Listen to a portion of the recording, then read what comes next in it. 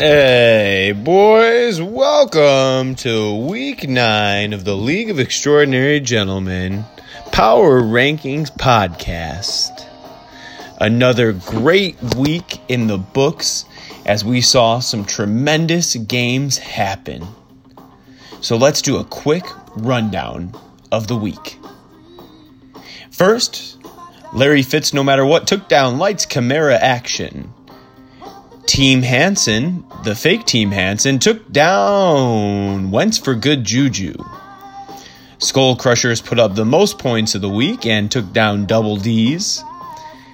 Team Hansen, the real one, took down Hate Jeff. And OBJ a Day keeps the doctor away, took down Team Rum Ham. We have a very tight league, as we always do. As right now, we have one team at 7-2, two teams at 6-3, one at 5-4, and four teams at 4-5. One team at 3-6, and one team at 2-7. And that, my friends, is where we are going to get started this week, is with the team that is 2-7. This is no surprise. Brett, you are in last place. You're down 2 spots from week 8. Might have been a generous week 8, but I really thought maybe, just maybe, this team was just about to turn around. But my friend, you are the boulevard of broken dreams. This team just can't perform. No matter what you do, no matter what you try to do, 2-7 is not going to get the job done. You also have the least amount of points forced in the league at 890. Kressner's team, who leads the league, has about 1,253. He's almost 300 more points forced than your broke-ass team. And that's all I'm really going to say. At 2-7, a goddamn miracle would have to happen to get you into the playoffs. At number 9, we are still on the boulevard of broken dreams with Jeff's team. Down 3 spots from week 8. This team has fallen out of favor with the fantasy gods. He has lost 4 in a row. After starting off 4-1 in a prime position, his luck changed. And he's lost 4 in a row. Jeff, another year, another broken dream. Your team just couldn't do it this week. You put up 65.2 points. If it weren't for Brett's team being so miserable, this team would be at the very bottom. You had Hopkins, Howard, and Wentz. That was your top performers this week. And you know you're really not in a good prime position when Jordan Howard is your lead back. That's not a winning formula. You're going to need more than Jordan Howard. Royce Freeman was in your starting lineup, my guy.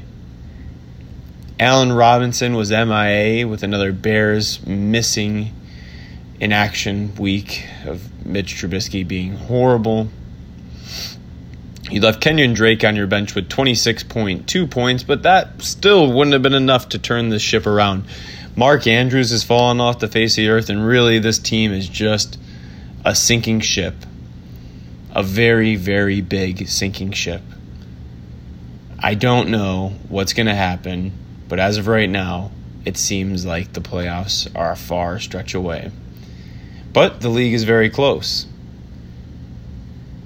It is so close, and, in fact, you're tied for second place in your division. Second place in your division will get you to the playoffs. But where you sit at in points allowed is not going to be good for any potential tiebreakers. Reese has outscored you by about 70 points, and so has Jake. You're going to need to do more than that, my friend. At number 8, we have Reese's team. Now, Reese is coming off a huge win. An absolutely monster win for Reese's team. He's now won 1 in a row. moves himself into 4-5, and actually has the tiebreaker for second place. The only reason why I actually left you here at 8, Reese, which is actually down, or it's up 1 spot from last week. It was a big win, but we all know that the Chiefs' bye is on the verge. It is coming up. And how are you going to survive that week? Now at 4-5, you have Jeff's team this week. You get a win here. That puts you at 5-5. So can you survive that week where all your Chiefs players are left out? That's the question left to be seen. So for now, we're going to leave you here at 8 and as a slow riser. At number 7, I have it as Mendo's team. But it could be my team. I have my team at 6. It's close. Both of us are starting to kind of ramp up a little bit. I've won 1 in a row. Mendo has also won 1 in a row. We both had decent weeks this week. I put up 137, and Mendo's team put up 117. Russell Wilson put up 39.1. Damian Williams had his first teen game of the season with 19.8. Maybe is it time that Shady McCoy is just slapped on the bench and they finally make Damian Williams the bell cow? Jarvis Landry's at 14.1.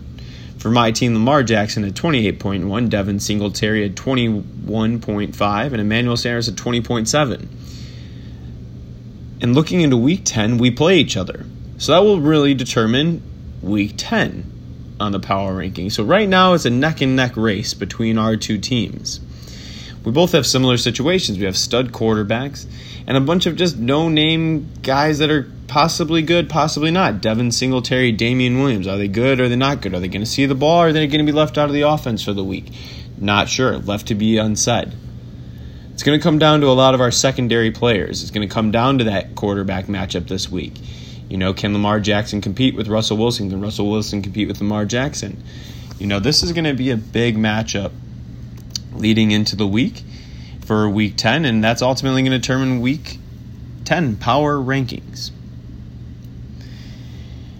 At number 5, we have Jake's team. Jake's team just stayed put from Week 8.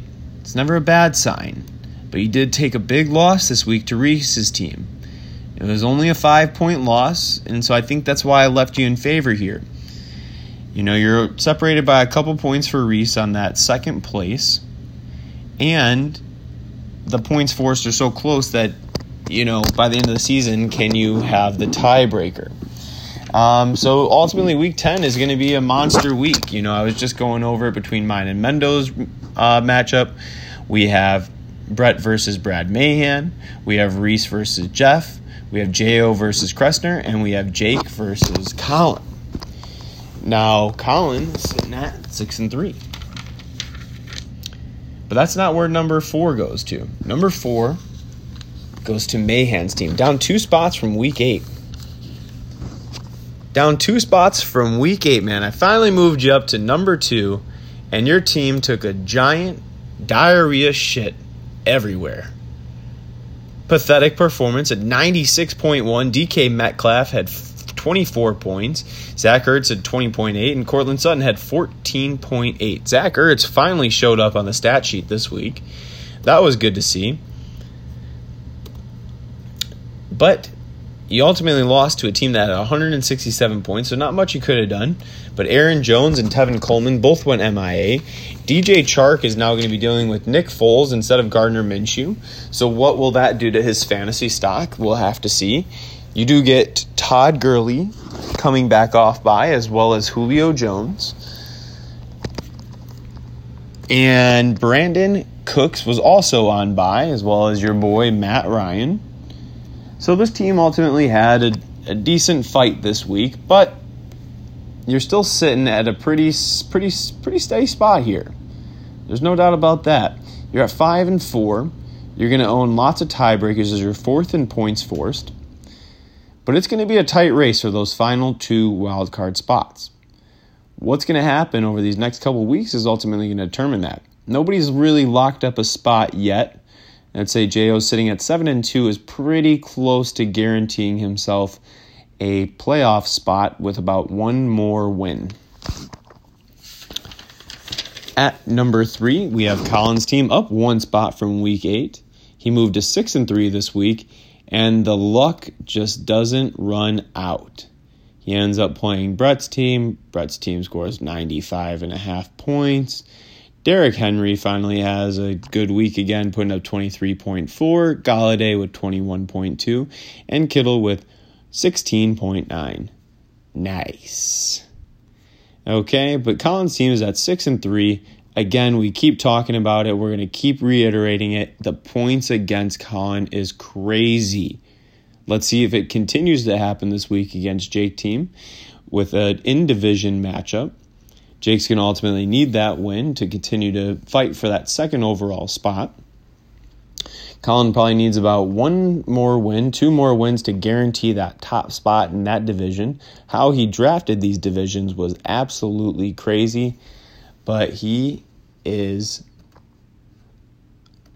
It's just everything that we say. You know, the guy is just a fighter. His team is back in black. He fights. He wins. He gets lucky. It never ends. Wash, rinse, repeat. Non-stop. At number 2, we have Kressner's team, finally down from the 1 spot. He ended up taking a big loss this week to my team. He had 19.7 out of Watson, 16 out of Cooper, 13.9 out of Elliott. This team is still really poised in a good spot. No Kamara this week. That was on a bye. But with that being said, J.O.'s team putting up 167 points. 36.1 out of McCaffrey, 33.7 out of Lockett, 31 out of Evans. This team is scorching hot right now. 21 out of Dak. 11 again out of Hunter Henry. 12 out of Jalen Samuels. Martin Walton got suspended, but who cares? You got A.J. Green back. Sammy Watkins with a possible Patrick Mahomes. Terry McLaurin is good. So this team is just getting hot at the right time, and it finally had me put you here at the number 1 spot. Mike Evans is dominating and looking like a top 3, potentially top 1 fantasy wide receiver asset this year. And this was on a down week for Leonard Fournette, only putting up 9.7 points. I mean, he's just been a dominant force, and this team's been dominant. And that will do it, guys, for Week 9 Power Rankings. But really, before I sign off, we have to discuss the time travel.